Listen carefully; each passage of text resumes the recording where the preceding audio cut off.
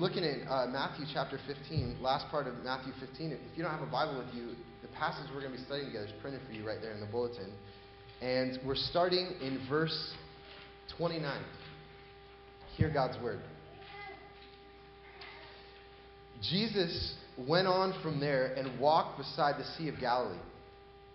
And he went up on the mountain and sat down there, and great crowds came to him, bringing with them the lame, the blind, the crippled, the mute, and many others. And they put them at his feet, and he healed them. So that the crowd wondered when they saw the mute speaking, the crippled healthy, the lame walking, and the blind seeing. And they glorified the God of Israel. Then Jesus called his disciples to him and said, I have compassion on the crowd because they have been with me now 3 days and have nothing to eat. And I am unwilling to send them away hungry, lest they faint on the way. And the disciples said to him, where are we to get enough bread in such a desolate place to feed so great a crowd? And Jesus said to them, how many loaves do you have? They said, 7 and a few small fish. And directing the crowd to sit down on the ground, he took the 7 loaves and the fish, and having given thanks, he broke them and gave them to the disciples, and the disciples gave them to the crowds. And they all ate and were satisfied, and they took up 7 baskets full of the broken pieces left over. Those who ate were 4,000 men, besides women and children. And after sending away the crowds, he got into the boat and went to the region of Magadan. Let's pray together. Lord, we thank you for your word. We thank you that you set aside time for us to devote our minds to study the things you have to teach us. And Lord, we acknowledge it's a great grace that you have taught us about who you are and the things that you've done in the world. And we need you to now do another act of grace to us, to teach us what these words mean, and to apply them into each one of our lives and to shape our thinking. And so, Lord, we present ourselves to you now, that you might instruct us by your Spirit. Now may the words of my mouth and the meditations of our hearts be pleasing in your sight, O Lord, our rock and our Redeemer. We ask this in Jesus' name. Amen. In our generation, one of the most common objections to Christianity, to the Bible, is that for many people, religious institutions, like the church, has been the source of some of the greatest acts of, violence in the world and abuses of power in the world. And so for many people, they say, how can I say that the church is, as the Bible says, the pillar and buttress of the truth, that this institution has the very truth of the world that will save the world? How can I believe that when, the church has such a track record? And that's why, for many people that you've talked to have said things like, I'm a very spiritual person. I believe in God, but I don't believe in what? Organized religion, right? I don't believe in organized religion. How do we answer that? Is there an answer to that? Yes, there is. Well, first of all, one answer to that is that Jesus said, when he was starting the church, he said that there were going to be false teachers. He says you should watch out for false prophets. You'll know them by their fruit. And so Jesus anticipated, he knew when the church came, when the church started, there was going to be people in the church who were hypocritical, who abused their power. There were going to be Christians who said that they were his followers and really weren't. And yet, what does Jesus do? He still starts the church. He trains his disciples to be these leaders. He gives them his authority. Right? He says to his disciples, what's bound on earth will be bound in heaven. What you loose on earth will be loosed in heaven. So he gives them the authority. And, some of us, we think of who Jesus was, that, he was kind of this hippie who walked around saying wise things in sandals, and he was kind of gentle and just said things about how we could get inner peace in our lives. But Jesus, it's crazy. Jesus understood himself to be the true king of the world. And he was initiating the kingdom of God. And he was building a whole structure. He's got officers and everything. He was building an institution. And so one of the things, though, that we see about both Jesus and his first leaders of the church is they acknowledged the church was going to have people who are going to abuse their power. So we shouldn't be surprised that that's part of it. If Jesus and his apostles still believed in the church, we believe in it. But, a second answer to that question, how can I, with the church's history of violence and crimes that Christians have done in history. How can I believe in the church? The other thing is that Jesus says about his true followers that their good deeds that their life will be filled with will be done in secret.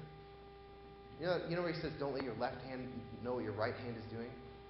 Which says that the people who really follow Jesus and love them, the abundance of good deeds that they're going to do where they're going to serve people, the only person who's going to know about them is God, because they do them in secret. They're done anonymously.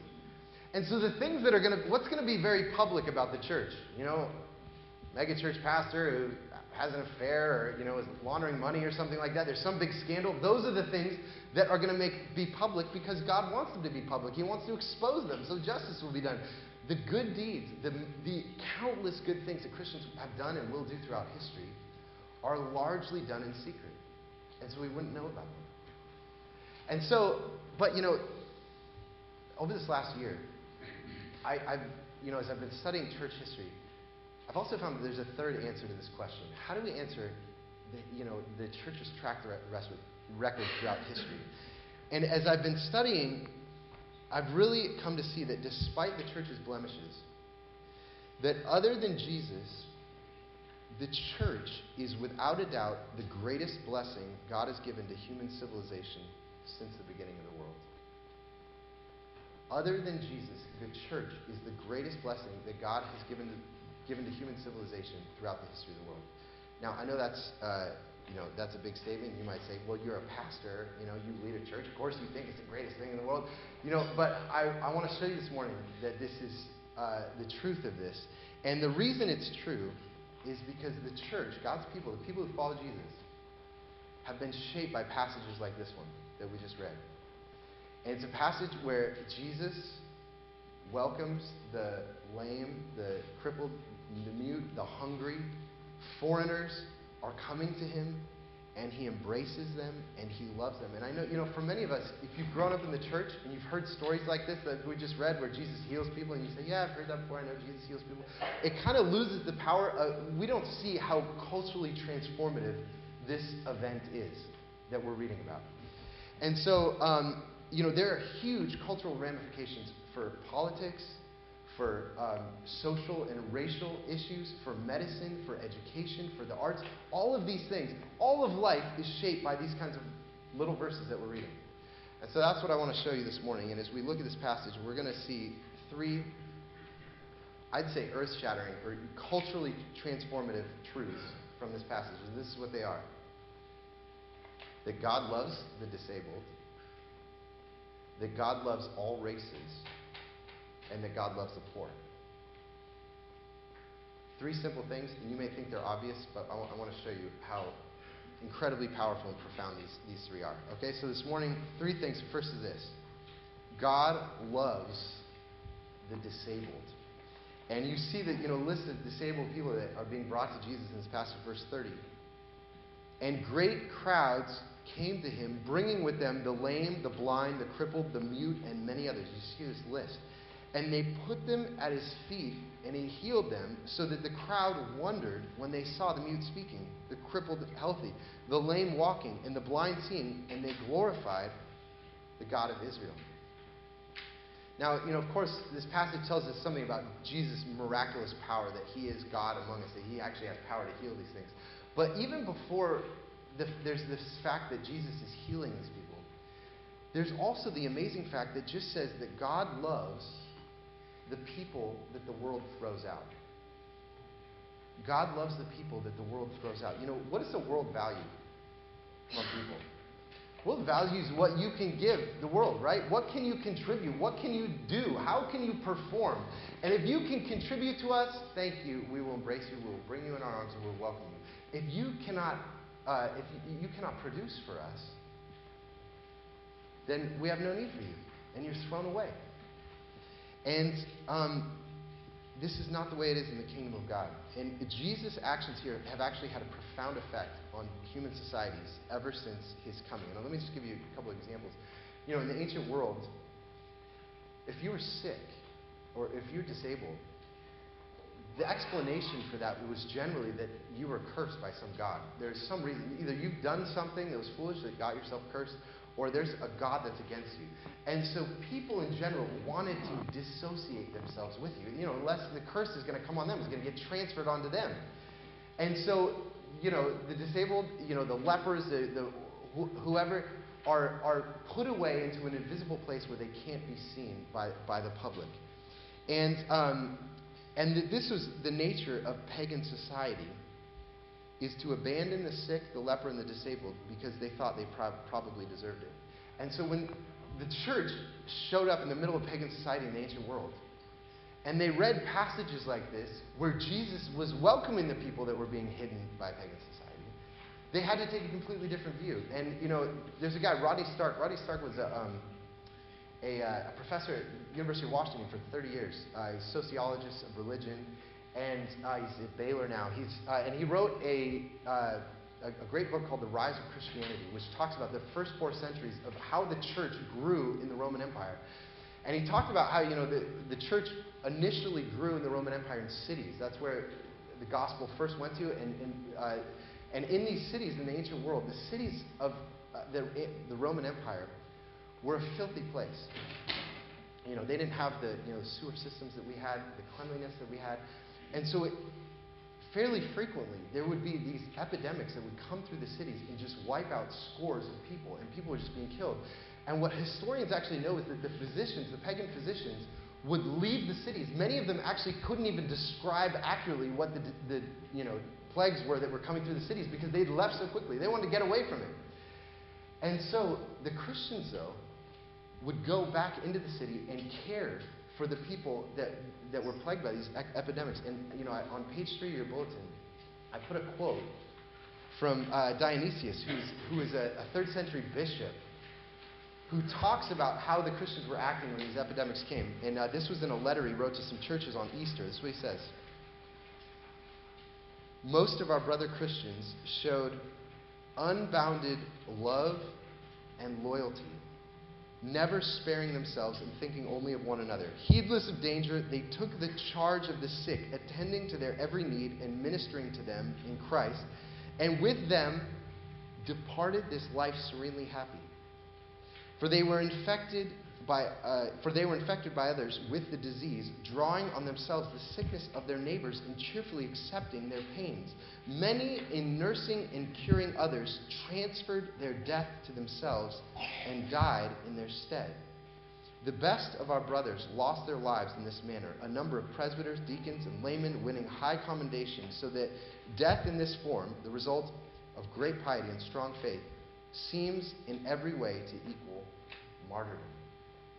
So these Christians, they go back into the city and care for people and take the disease, and they die, and the people they were caring for get better and leave. So in the pagan societies, they see this where they've been running away from disease, and they see Christians running towards it. They say, we've never seen anything like this before. What is this? And as Christians, what they were doing this is they bring the sick into their homes. Instead of throwing them out in the street, they bring them into their homes and care for them in their homes.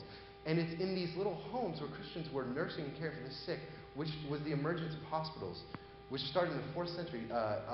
Basil of Caesarea was a bishop who goes to the emperor and petitions the emperor to give him this pristine piece of land just on the outskirts of Caesarea. And he develops this whole complex, buildings, kitchens, storehouses, monks live there, physicians live there, nurses live there, and it was a place where the infirm, the elderly, those who were seriously sick, lepers, could go and live there and be cared for. And they called it this new city. And it was a city where misfortune was called a blessing, because you got to live and be cared for by these people. And of course, this is the beginning of hospitals. And it was brilliant, it was industrious, it was creative, it was utilizing all kinds of resources to care for who? For what? For people who had nothing to contribute, who couldn't contribute to society. And they said these people have worth and dignity. Why? Because Jesus shows us this passage, he loves them. That's the only reason. And you might say, we have places like that all over. Hospitals, we have where we take the sick and where we care for them. Kids, how do you like to live in a place where there's no hospitals, right? You don't have anywhere to go where you're sick. You thank Jesus. Jesus is the one is because of him, because what he's doing in passages like this, that has given us a new imagination, a new way of seeing the world, so that we would actually care for the weak. And let me just tell you, this is just a couple of examples. You think of a hospital as a cultural institution, how profound that is. These are just a couple of examples where what Jesus is doing in bringing his kingdom actually transforms cultures, introduces new ways of thinking in a culture. And this has had a permanent effect on our culture. Go to any public school in our county. And even in a school that doesn't talk about Jesus, doesn't honor the name of Jesus, and what you'll find is they have elaborate programs caring for kids with special needs that are very expensive. It's very expensive to care for them. And why are they doing that? Why are we spending all that money? There's something that is, we have learned something in our way of thinking that we care for the least and for the weak and the disabled, that we owe something to them. Where did we learn that? What view of the world taught us that? Now, this is an important thing. I'll tell you what didn't teach us it. It was evolution. What did evolution teach us? That if you're weak, if you're sick, if you can't keep up, you better adapt quick or you're going to die. And nature will rid itself of you. And if you're beautiful, if you're athletic, if you're intelligent, if you're strong, then nature will embrace you and you'll have life and you'll have prosperity. And Jesus completely inverts this. And he says that God loves the disabled and the weak. It's a complete inversion. And it's that view of the world that has given us our understanding of human dignity and human value. And so, by the way, if you're visiting with us, and you'd say, I'm not a Christian interested in learning about Christianity, let me just ask you this.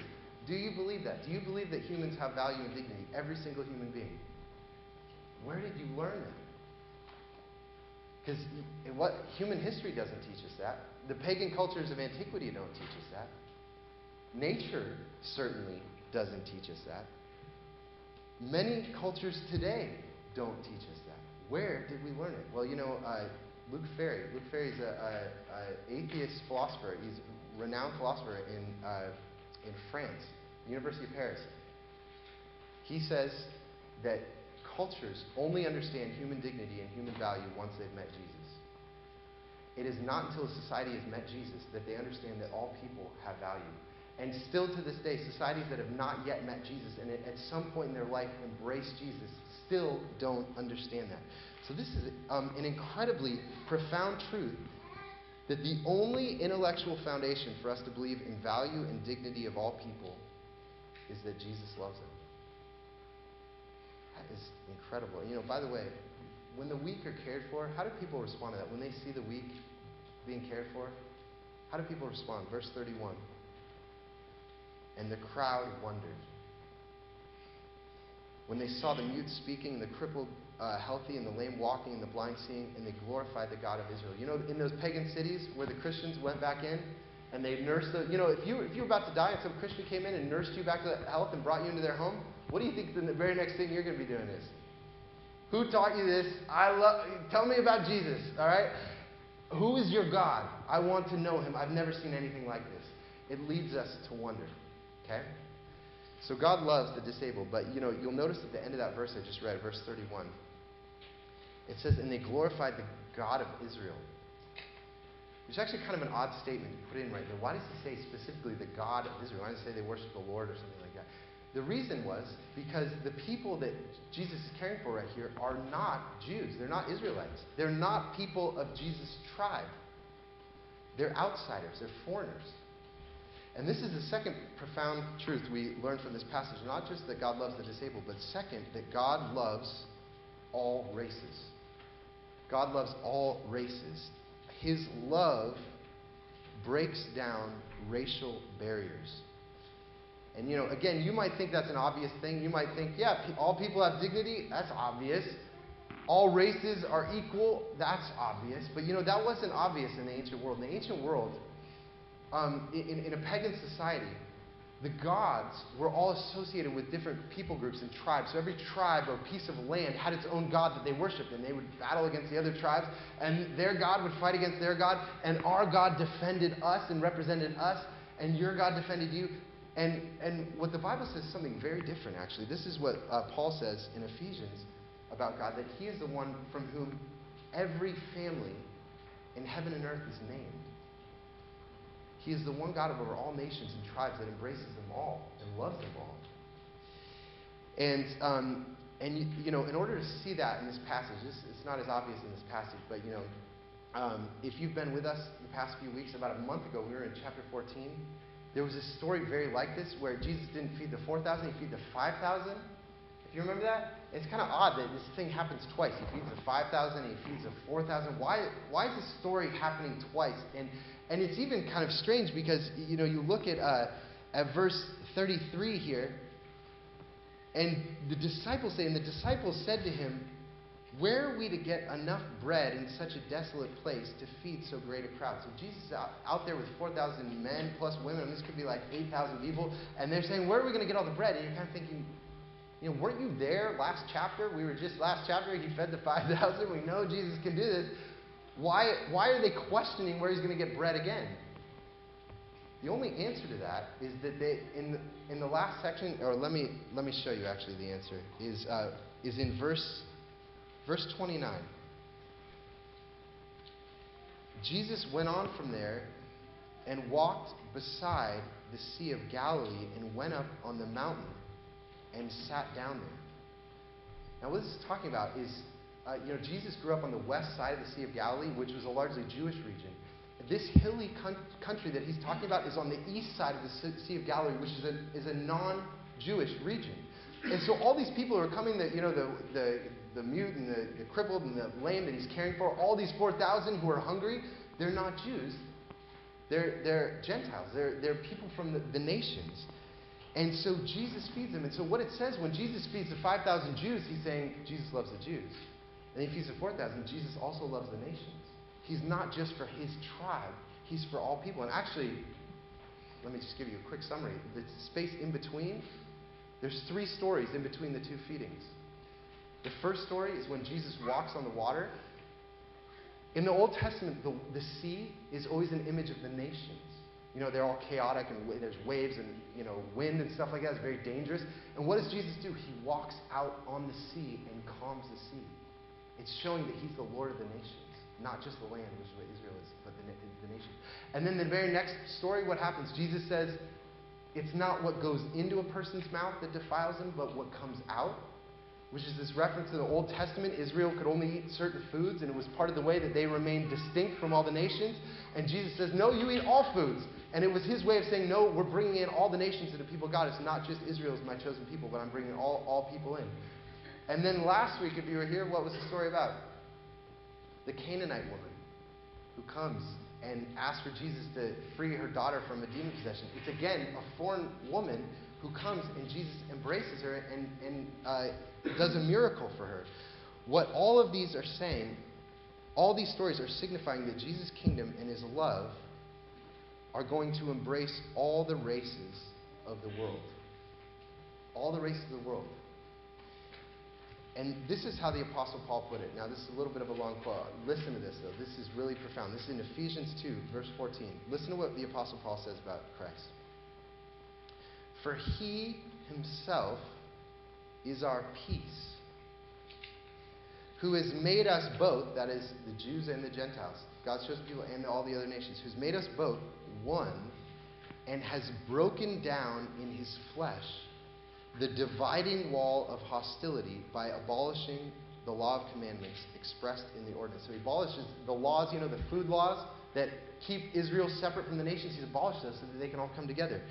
That he might create in himself one new man in the place of the two, so making peace. And might reconcile us both to God in one body and through the cross, thereby killing the hostility. All this language of peace, he's making peace, he's destroying the hostility, the dividing wall between us. Jesus is bringing ethnic groups who would normally be warring against each other. He's bringing them together to love one another. And that they find peace in him. These chapters that we're reading in the Gospel of Matthew are the turning point in history where God is beginning to bring his peace to the nations. And he's going to do it through the gospel. Now, some of you are going to say, well, that was 2,000 years ago. How's that played out? Has that played out in history at all? Making peace between the nations? There's quite a lot of warring going on in the nations. Well, let me give you a few answers to that. The first answer to that is that there is no other religion in the world that is multi-ethnic and multicultural as a Christian church. You look at all the continents, the Christian church is basically uniformly dispersed over the inhabited continents of the globe. If you go to Europe, you go to Asia, you go to Africa, South America, North America, Australia, there's this almost a uniform dispersion of how many, what percentage of the church is in each one of these continents, about 20 to 30% in each one.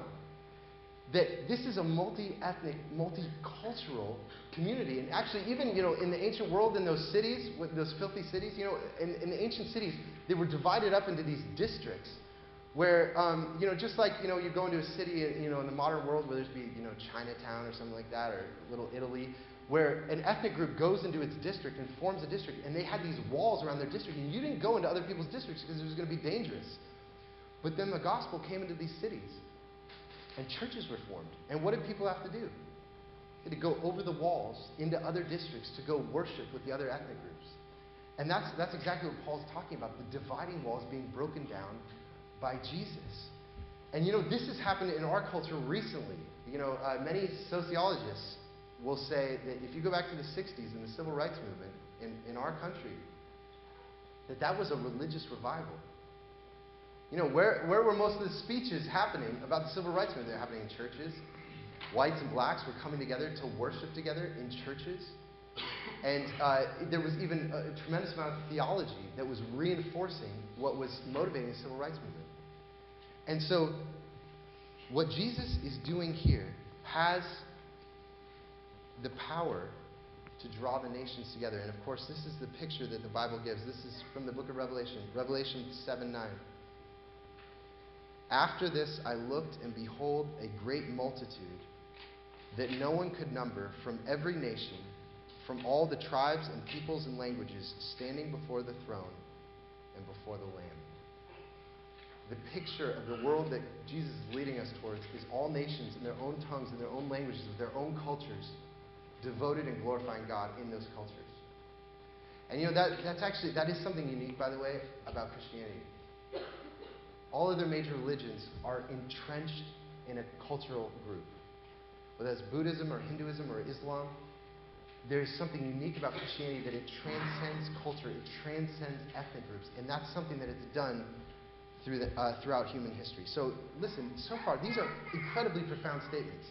That first of all, these are historical facts, that if you believe in the dignity of all human beings, that includes the disabled, the sick, the elderly, and if you believe in the equality of all human races, those beliefs have been introduced into human society by the words and actions of Jesus Christ. That is an incredible statement, okay? But we see one last thing in this passage, that not only God loves the disabled and God loves all races, but the third thing is that God loves the poor or the hungry. And, the church has, of course, been impacted by these words. Look at verse 32. Then Jesus called his disciples to him and said, I have compassion on the crowd because they have been with me now 3 days and have nothing to eat. And I am unwilling to send them away hungry, lest they faint on the way. Jesus says he is unwilling to send away the hungry and the poor. He doesn't send them away. And, I don't have time to talk about the countless ways this has shaped Christians. Christians have gone throughout the world into the poor, destitute places, simply motivated by the love of Christ to care for people. But I do want to, I want to make something very clear. Even as I'm trying to defend the history of the church in the world, which of course has blemishes, many blemishes. Because I know that many people would say, I know you think Christians I know you think that Christians are great and that they're better than everyone else. And that's exactly the kind of arrogance that I don't like about Christians. They think they're better than everyone else. And you think you've been doing all these good things. And I just want to tell you, I don't think that. I think that's maybe the most fascinating thing about it is that Christians aren't better than everyone else. And all of the sins, all of the problems, all the troubled upbringings, all the problems of whether it's depression, whether it's poverty, whether it's sickness, whether it's mental issues, whatever it is, all of those problems that are out in the world are present inside the church. We have all those same temptations. All the sins that are out in the world are present inside the church. And yet, how can a group of people that have all those same temptations, those same sins, become an institution that is so world-changing? How is that possible? That's the most amazing thing. It's because Jesus is present among his people. Jesus is here.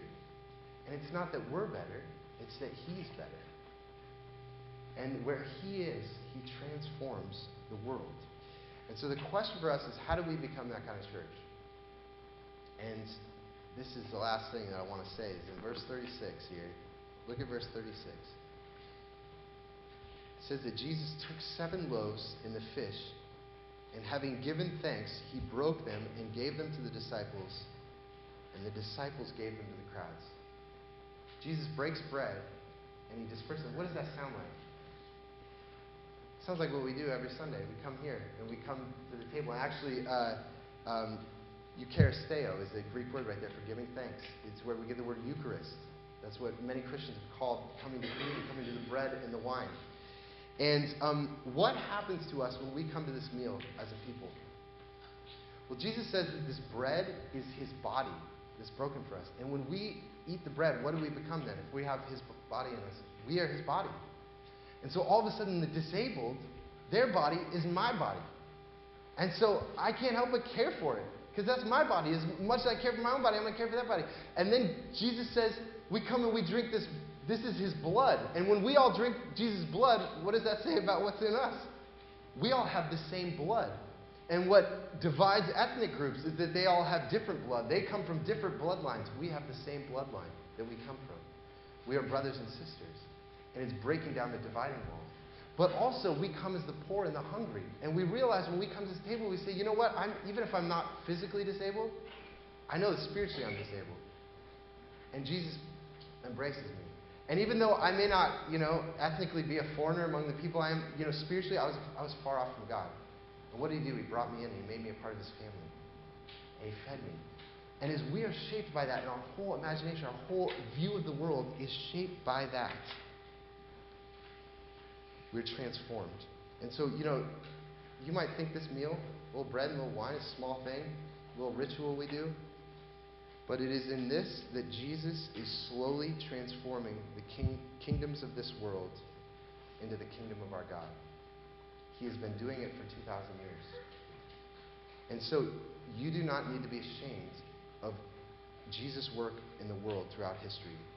He has done, is doing, and will do immeasurably good for our world.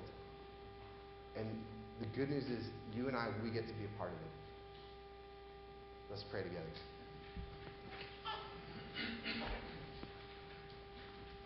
Our Lord, we thank you for your word, and we thank you for your great love. We are all here this morning acknowledging, confessing that we have tasted of that love. It is our supreme joy.